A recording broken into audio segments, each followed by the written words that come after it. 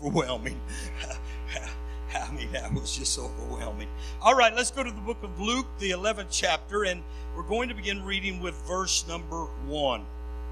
And it came to pass that as he was praying in a certain place, now this is talking about the Lord, he's praying in a certain place. When he ceased, one of his disciples said unto him, Lord, teach us to pray as John also taught his disciples. And he said unto them, when ye pray, say, Our Father, who art in heaven. Notice the very premise is that our Father is in a higher place than we are. Our Father, who art in heaven, hallowed be thy name. Thy kingdom come. Whose kingdom? His kingdom. The heavenly kingdom come. Then he says, thy kingdom come, thy will be done, as in heaven, so in earth. In other words, what you have planned in heaven, let it become visible in earth. Wow. Now Isaiah said, as the heavens are high above the earth, so are his ways above our ways, and his thoughts are what? Above our thoughts. So, he's saying here, when you pray, ask him that knows what's best for us. Ask him that can see further than we can see. See, we as temporal beings, most oftentimes are reactionary. Now, this may not be a good time, but just look at the person next to you and just say, you're reactionary. I don't want to start any fights, okay? Just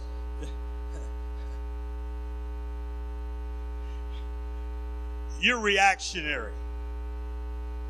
Because we as humans oftentimes can't see beyond the circumstances that we're in. And so what we're trying to do is react in a way that at least gets us out of the circumstances that we're in. But he that is from above, that can see further than we can see, that knows our tomorrow, that knows everything about us, says, here's what you should pray. What you have established in heaven, let it take place in the earth. How many's ready for that? How many's ready for that? Father, we thank you today for your word. We thank you for each and every person that is here today. My assignment is huge, and I will do the best that I can do, but I know today, God, that I cannot do it without you. And I need the divine touch of heaven to touch me so that these people are touched. And I pray that your word would speak into our lives, into our hearts, into our minds, and that before we leave here today, all of us can truly say, what you have designed in heaven, let it come to pass in the earth. And we will give you praise and glory and honor in Jesus' name. And everybody said amen. And you may be seated in his presence. Now,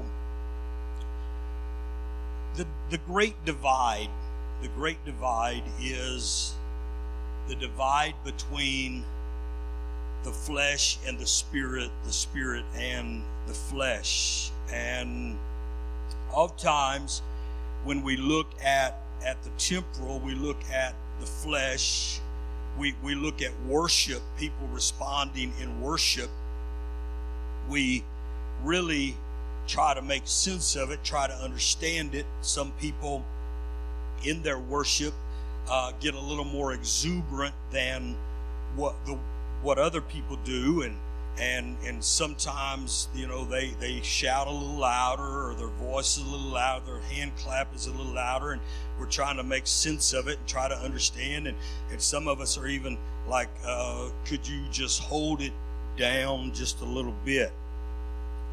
And until you and I understand where true worship comes from, true worship, true praise was not the invention of modern day church.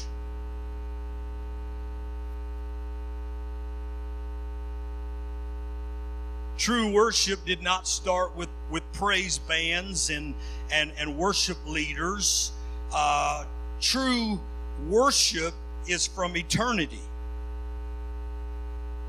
And through the scripture, we get a few glimpses into the eternal realm. We are privileged to see beyond the world that we exist in, the life that we exist in, which is the temporal. That's the governing factor of where we exist. But there's another world that exists beyond this world. And this is why that Genesis begins with the creation story. Moses explaining the creation story is an attempt for humanity to see what goes on in another world. Because God is eternal.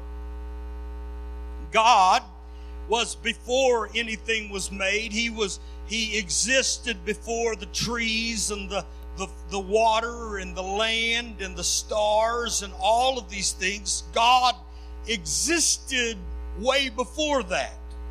So when Genesis chapter 1 and verse 1 says, in the beginning, he is not talking about the beginning or the existence of God.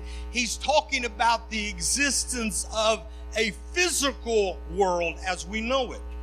Now, all throughout Scripture, this is explained, even when as we've been talking the last couple of weeks about how that man was first of all created in the image of God, which is in a spirit form. And then in Genesis chapter 2, verses 7 to 9, you see that God formed a body so that the spirit could be seen. Because God is a spirit, and so he dwells in a realm that is not observed by the natural, the physical. He cannot be seen. That's why in John chapter 1, you will hear the words of the writer when he says, no man has seen God at any time. All throughout scriptures, any time that a person had an encounter with God, it was just God visible, making himself visible through some kind of physical means. He would make himself. That's why when you look at the life of Abraham, you see that God, he positioned himself in a physical body, and so Abraham would say, the angel of the Lord is here, meaning that God had made himself visible in a form so that the physical world could observe him. Are you with me? Moses, on the backside of the wilderness, has an encounter with God in the form of a burning bush. What was it? God made himself observable to Moses in the physical realm so he could have a conversation with him. I think that's pretty awesome. I mean, how many of you out here in West Texas, you're walking across the field and all of a sudden a bush would catch on fire and you'd be like, whoa, what's going on? And the Bible said that he observed the bush because even though the bush caught on fire, the bush was not consumed because God is eternal. And so he observed the eternal in a temporary physical observation. So when he observes the bush, now I don't know how long the bush was burning. It was just over there burning perpetually. And so Moses said, well, man, this thing's been burning for 2 days now. I think I'll turn aside and take a look. Well, when he got close to it, a voice came out of the bush and began to... How would you like that? The bush caught on fire is okay. What about when a voice comes out? It's time to leave. It's time to get out of there, okay? But as he's standing there, God begins to speak. See, sometimes God makes some things visible in the present world, but because we're so active, we don't take time to stop and observe and listen. Because it's weird. Look at your neighbor and say, it's weird. But the only way that God can be observed in the physical realm is he has to make himself in some kind of a visible form. See, we like to talk about the 3 Hebrew children in the fiery furnace. Anybody remember the story in Daniel? The 3 Hebrew children in the fiery furnace, and the king came the next morning or the next afternoon, whenever it was, and he looked in and he said, wait a minute, did we not cast? I see God had made himself visible in the temporary so that he could show and reveal his power from eternity. See, so here's the conundrum that we find ourselves in, ladies and gentlemen, is we believe there's a God. That's what brings us here Sunday after Sunday. That's what creates a faith in our heart that there is a God, there is a higher power, there is someone who is supernatural, but then wrapping our temporal minds around the fact that there is an eternal God sometimes is difficult. Am I talking to anybody today? It's just real difficult trying to wrap your mind around that there's an eternal God, because you and I are trapped in this specific time in a time capsule, a temporary dwelling place. But see, that is why Paul would say that there's a groaning that is going on inside of us. There's something inside of us that is groaning. And Paul said it like this. He said, I'm groaning that I would be delivered from this physical time capsule. See, this is what happens when people are diagnosed with some kind of a fatal disease. And they begin to realize, or you have a moment where you come face to face with death, a death experience. And then you begin to understand that there's something bigger going on here. There's something that is beyond the physical, beyond the realm of the here and now. And see, this was the whole premise of what God is trying to explain through His Word. He's trying to help us understand that even though we are bound by circumstances, and we're bound by sickness sometimes, and we're bound by other things, good some and others bad, that what we're dealing with here is temporary. Am I talking to anybody today? What I'm dealing with here is temporary.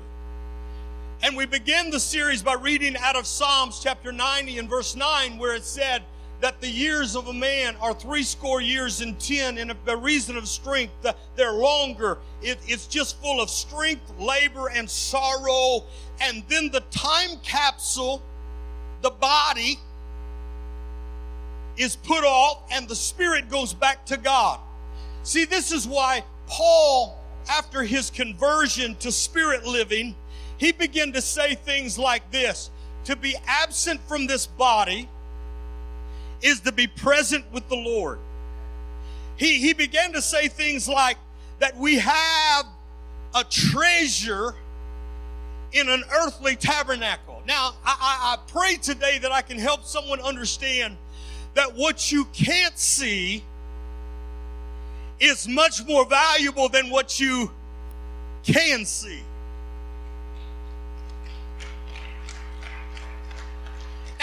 Now let me just qualify this before I go any further. Be all that you can be. Get all that you can get. Be the best that you can be. But ladies and gentlemen, at the end of the day, see, Jesus would say things like this, and sometimes it's so annoying, but he would say things like this: take no thought for tomorrow. He would say things like, don't worry about what you're going to wear tomorrow. He would say, sufficient to the day is the evil thereof. Why? Because he understands one thing, that in his human nature, there is a propensity for us to worry about temporal things more than we worry about spiritual things. And so he says here in this prayer, he said, what you need to pray, you need to pray that the will of God that is established in heaven becomes the dictating source of my life. That what is in eternal is made visible in the time that I'm living right now. Now, let's go back to praise. We don't understand praise. What's going on with praise? Why does somebody just get beside themselves and act like, they act and we're like, well, where does that come from? See, praise was not originated in the temporal. Praise was originated in the eternal. So, God would give us just a few visible points from Scripture. It's found in Isaiah chapter 6, and the Bible said, in the year that King Uzziah died, I saw also the Lord high and lifted up. Now, what is Isaiah seeing? Isaiah is seeing beyond the temporal. Are y'all with me today? I don't want to just bore you. Isaiah said, I got a visual into the throne room. You can read this in Ezekiel chapter 1. You can read this in Revelation chapter 4. And what this is a snapshot of something that is going on in eternity. And he said, in the year King Uzziah died, I saw also the Lord sitting upon a throne, high and lifted up, and his train filled the temple. Now, there are a lot of things that I don't have time to mention here, but let me mention the train. In Old Testament times, and one of the custom was that when a king won a battle, they would take a piece of cloth from 6 to 12 inches, and they would sew it to the bottom of the train of the king. And so God said, let me show what a train really represents. When you see me in my glory, my train fills the temple. Because I want you to understand that you're serving a God who has never been defeated. You're serving a God that is so victorious that his train is so long that when he walks into the throne room of his glory, his train fills the temple. And I want you to understand something else, because if you can understand what's going on in the spiritual, you will begin to understand what's going on in the temporal. See, so he said, I want you to see into the throne room, and there the temple of God, or the train of God, filled the temple. Then he said, above it stood the seraphims. Seraphims were eternal beings that were created for one purpose, and that purpose was to worship God. And so he said, I want you to see the seraphims. The seraphims had 6 wings, and I know this sounds like it came out of a Stephen King novel or something like that, but it didn't. He said this originated in the Eternals. And he said that the seraphims had 6 wings, and with twain they covered their face, because they could not even look upon God, because God was so radiant and so powerful and so majestic, and they did not consider themselves worthy to look upon the throne of God. So they would cover their face. And then with twain, the Bible said they would cover their feet, because there's something about having your feet uncovered in the presence of royalty. So they said the seraphims would cover their feet, because it was an act of humility, that there was only one worthy to walk. There was only one worthy to have his feet exposed. And then the Bible said with the other wings, they would fly. They flew around the throne room of God. And Isaiah said, I'm looking into this, and it's amazing, and it's powerful, and it's spectacular. But he said there's something else that was going on in that presence. They didn't cover their mouth, and their mouth was open. And the Bible said they were crying one to another, saying, holy, holy, holy. They cried one to another, holy. They were vocalizing their praise. See, praise did not originate on the earth. Praise originated in the eternal. That's what makes praise so powerful, ladies and gentlemen. When somebody opens their mouth and begins to praise him, it's not something that originated here. It's something that was birthed in our spirit, because we're made in his image and we're made in his likeness. And so that's why, ladies and gentlemen, you should never make a praise team stand up here and work themselves to death trying to get you to praise. He said, enter into his gates with praise. You ought to walk into the house of the Lord with your mouth open, saying, it was the Lord. It was his doings. I just came to praise him. I just came to give him glory. Holy is the Lord God Almighty. Can I help somebody today? We wear the praise team out, trying to get them excited about something that we're not excited about. But if your spirit ever gets in tune, and that's what the praise team is trying to do, it's trying to send it up so the glory comes down. So when the glory comes down, ladies and gentlemen, something begins to radiate inside of you. I'm preaching to some people today. You didn't even understand what you were feeling. You didn't understand the emotions that were trying. I want to tell you what it was. It was something eternal. It was something eternal that's trying to break. Because remember, we're first of all created spirit beings before we're created natural beings. So let's go a little deeper. What is the greatest enemy of letting our spirit respond to the Creator?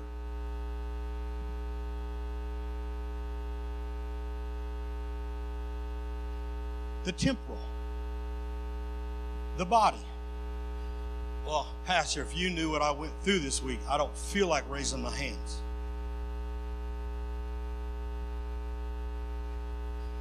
Pastor, I did 75 push-ups before I went to bed last night in my arms. I heard it. See, that's what I love about Paul. Paul was so practical.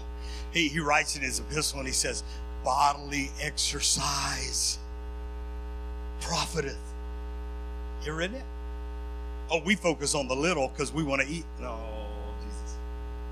He said bodily exercise profiteth little, but it does have a profit to it. These people doing CrossFit, man, I see them doing them big old ship ropes. Like, I'll pass. Give me another scoop of mashed taters. I'm exercising my elbow. I'm kind of one of those persons, every time my elbow bends, my mouth opens. See, the reason we serve donuts on Sunday is to just but bodily exercise profiteth, but the profit is little. There's something inside that wants to give God the glory. There's something inside that wants to be released. And Paul said, let me tell you the battle that's going on. Let me tell you the struggle. He said, there's a spirit inside of me that wants to be released into the heavenlies. But there's an earthly tabernacle. There's an earthly temple that's focused on what I've got to do tomorrow and what I've got to do this week. I'm not minimizing that we live in life. But what I'm trying to maximize us to, ladies and gentlemen, is that inside of us is something more valuable than the temporal. Because I tell you today that you can begin to praise Him and the chains of circumstances will begin to fall off.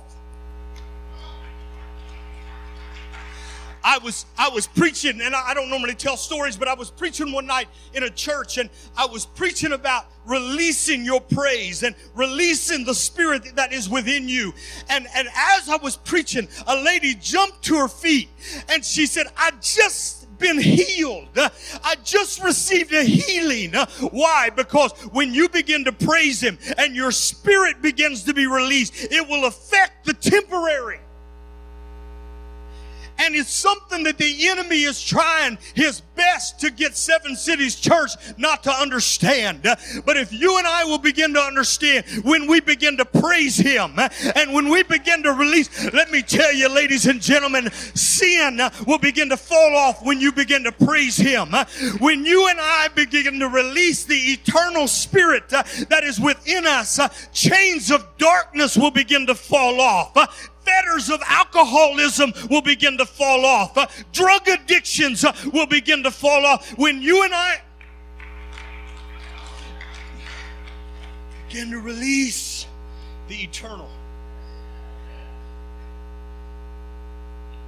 So, I've got to close as I really start here.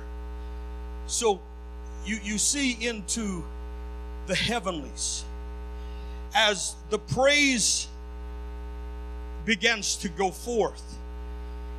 And that's why the psalmist said, oh, magnify the Lord with me, and let us exalt Him together. Because there's something about when you and I begin to release the eternal, that the temporal all of a sudden takes a second place. Well, I don't feel like praising Him. I don't feel like, I've got all these bills, Pastor. If you knew what bills I had, if you knew what I was up against, if you knew what I'm facing this week, if you knew the circumstances, and I'm not trying to tell you that praise is the medicine that does away with all of your problems. What I'm trying to tell you is that when you and I begin to praise Him, it causes us to take the focus off the temporal.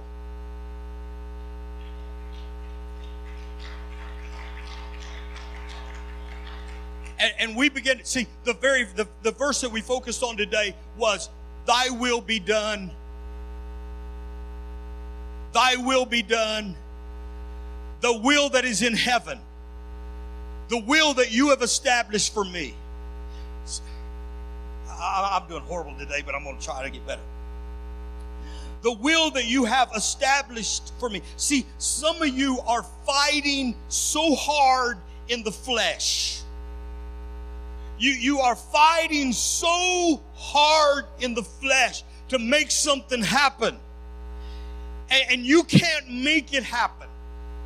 Some of you are struggling. You've got this turmoil that is raging inside of you that you're trying to break loose. And you think the battle is in the flesh. Pastor came to tell you that the battle is not in the flesh, that the battle is in the spirit. And you're trying to battle something that is spiritual with temporal meat. See, that's why some people just won't pray. Some people just won't pray because you don't understand what prayer does. Prayer is the catalyst that brings us into the will of God, that His will is done and not our will. See, most of our, let me help you here for just a moment, and then I'll have to go. But let me just help you, because most of our prayer is simply trying to tell God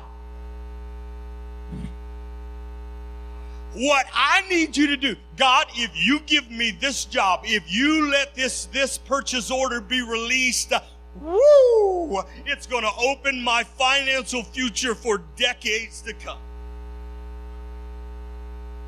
God, if you give me this woman,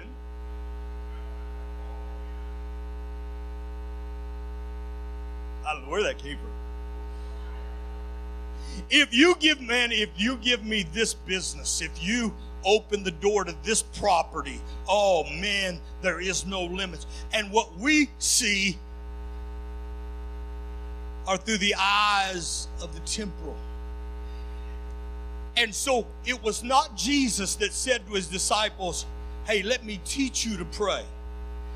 The disciples had seen through the life of Jesus, because many, many nights, in fact, almost every night, Jesus would slip away from the disciples and he would go to the mountain to pray.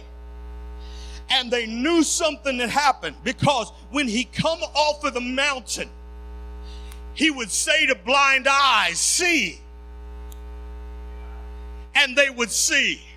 He would say to crippled limbs, be straightened, and the limbs would all of a sudden begin to operate.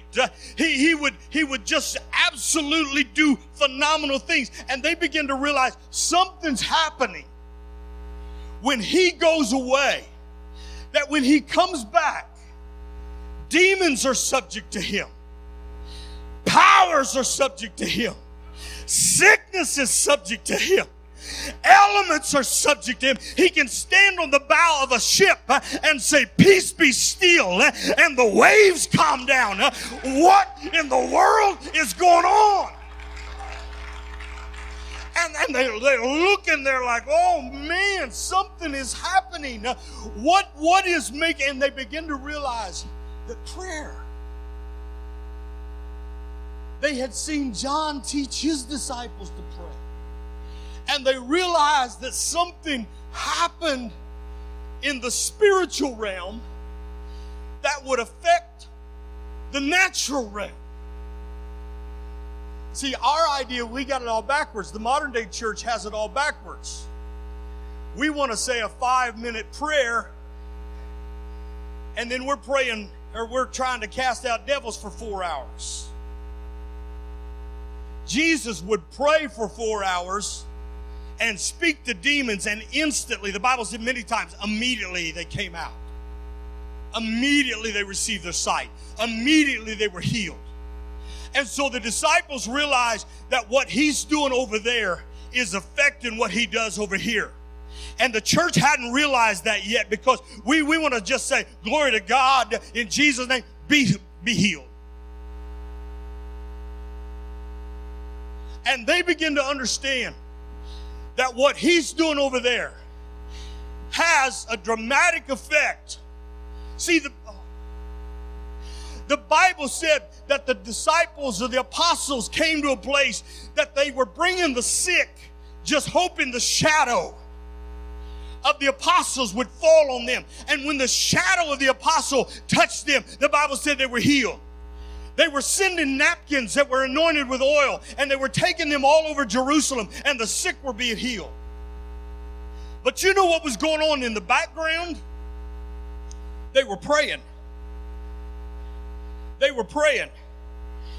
And so they said to him, would you teach us to pray? Sure. First of all, you've got to acknowledge that he is our Father.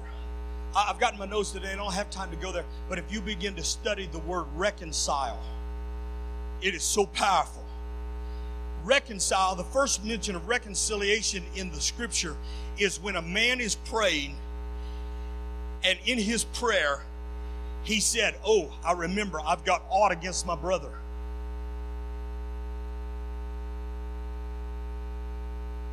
He said, leave your gift at the altar and go make right with your brother Because when you and I are not reconciled, and this is the very first thing that Jesus said, are. Somebody say are.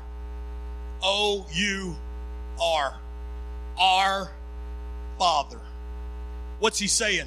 The church must first of all come together as one. Paul said, let there be no division in the church. The church has to come together in harmony. Because when you and I pray with division, when you and I pray, we're praying in the flesh. And he said, until you go over and get reconciled with your brother, your prayers are not going to be effective. So our Father, how is it when I get down to pray that I think, oh my Lord, I need to go make that right with him. Lord, I want you to forgive me. And we think that pacifies it. And Jesus said, no, you need to get up and you need to go back over there and make it right with him, because you cannot call him our Father when you have hate in your heart.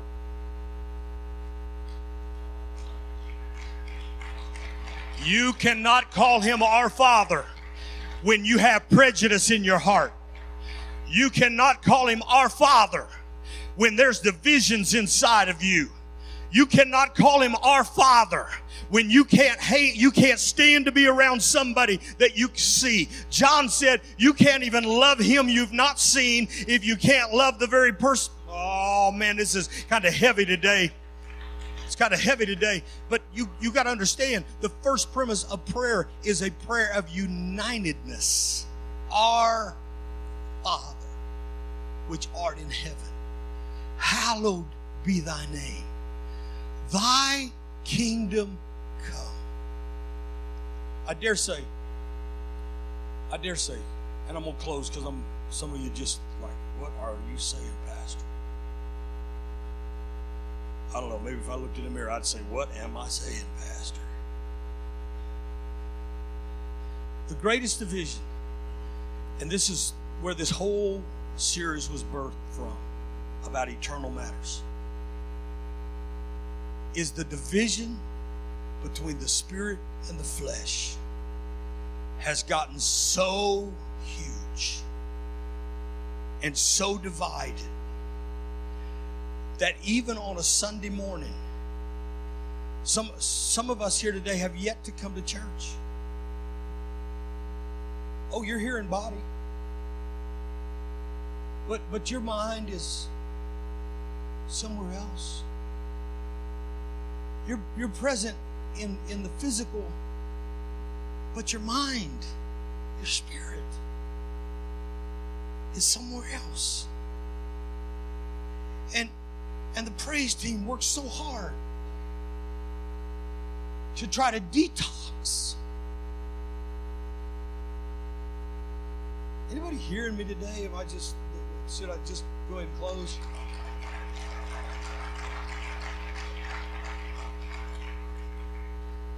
I guess we need to put some spiritual detox in the coffee. Because we're so bound. It's not new to us, ladies and gentlemen. So don't feel like you're too original.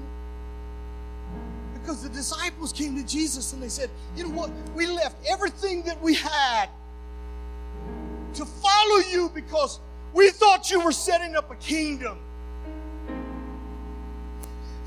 And literally, ladies and gentlemen, the disciples thought Jesus was setting up an earthly kingdom. And they wanted to be the first invested in it, so they got the best positions.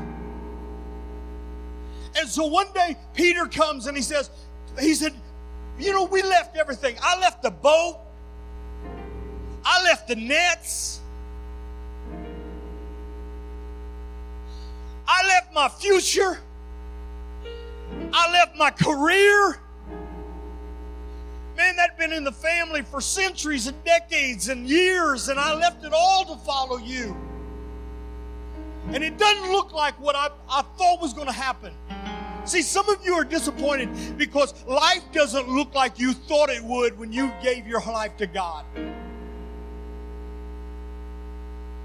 Somebody convinced you that when you gave your life to God, there'd be no pain, there'd be no struggle, there'd be no bad things, there'd be a primrose lane, and you'd never have to go through any misery or suffering. And you got a utopic mindset that, man, I'm going to have a perfect life here, and it hadn't worked out and you're kind of disappointed in God today because it just hadn't worked out the way you thought it would.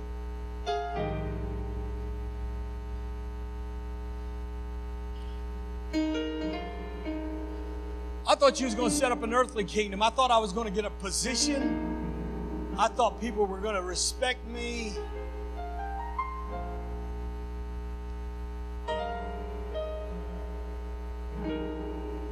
And Jesus said, I tried to tell you that my kingdom was not of this world.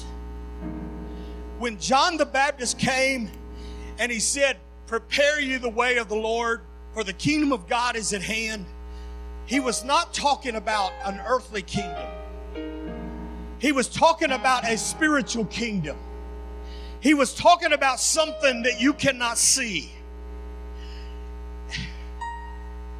Something beyond the expectations of the temporal. I showed you the tabernacle because I wanted to show you physically what I was going to do spiritually.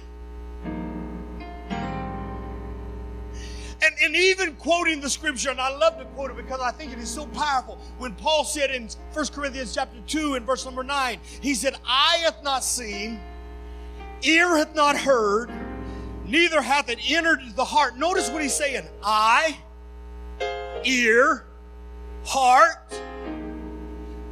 But what I am trying to show you is something more powerful. See, what I'm trying to preach, ladies and gentlemen, is that if we can come into the kingdom of God like He wants us to come into, that there are literally things in this earth that will be broken. There are spirits that will be broken. There are adversaries that will be broken. There are diseases that will be broken. If we can step into the dimension that God is trying to take us to. And he said, eyes not seen, ears not heard, neither hath it entered the heart, the things which God hath prepared for them that love Him. But these things are revealed unto us by the Spirit. And so he says, when you pray, thy kingdom come. What is that, Pastor? What is that? It's saying, not what I want. See, some of you don't understand the pull that you feel in your life. You just think you're restless. You just think that you're going through midlife crisis, and you don't understand the pull that's going on in your life. I'm trying to show you today that pull is not just temporary. God, I feel like I'm not even making sense today. That pull is not something you can see, and so you're trying to wrap your mind around it. I'm trying to help you understand. Thy kingdom come. Thy kingdom, not my kingdom. See, one of the biggest problems, and I'm going to give you a little insight into the operation of the church for a moment, okay? One of the biggest problems is in church activity is that we see something working at another church. Y'all hear me? We see something working at another church, and so we bring it to our church thinking we're going to have the same results, and it doesn't work. Oh man, it's blowing and going over there. Why won't it work here? Because it's not for here. And then we ask God to validate something that we want to do when God said, that's not for you. Oh, I wish I had time to really break this down. I really do. Because you've looked at some businesses and you've looked at them and say, man, I'm going to get into that because look at the success they're having. And yet you get into that and it falls flat. And you want God to validate something that He hadn't authorized. So how can I avoid that, Pastor? I'm so glad you asked. You can avoid it by saying, thy kingdom come. His kingdom in my life will not look like his kingdom in your life.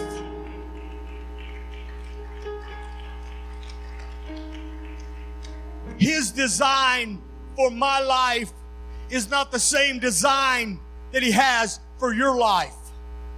And so when I say thy kingdom come, I'm saying, God, align me with kingdom principles so that my life will become most effective. The will that you have in heaven, let it be done in earth. Because that's the only way I'm going to be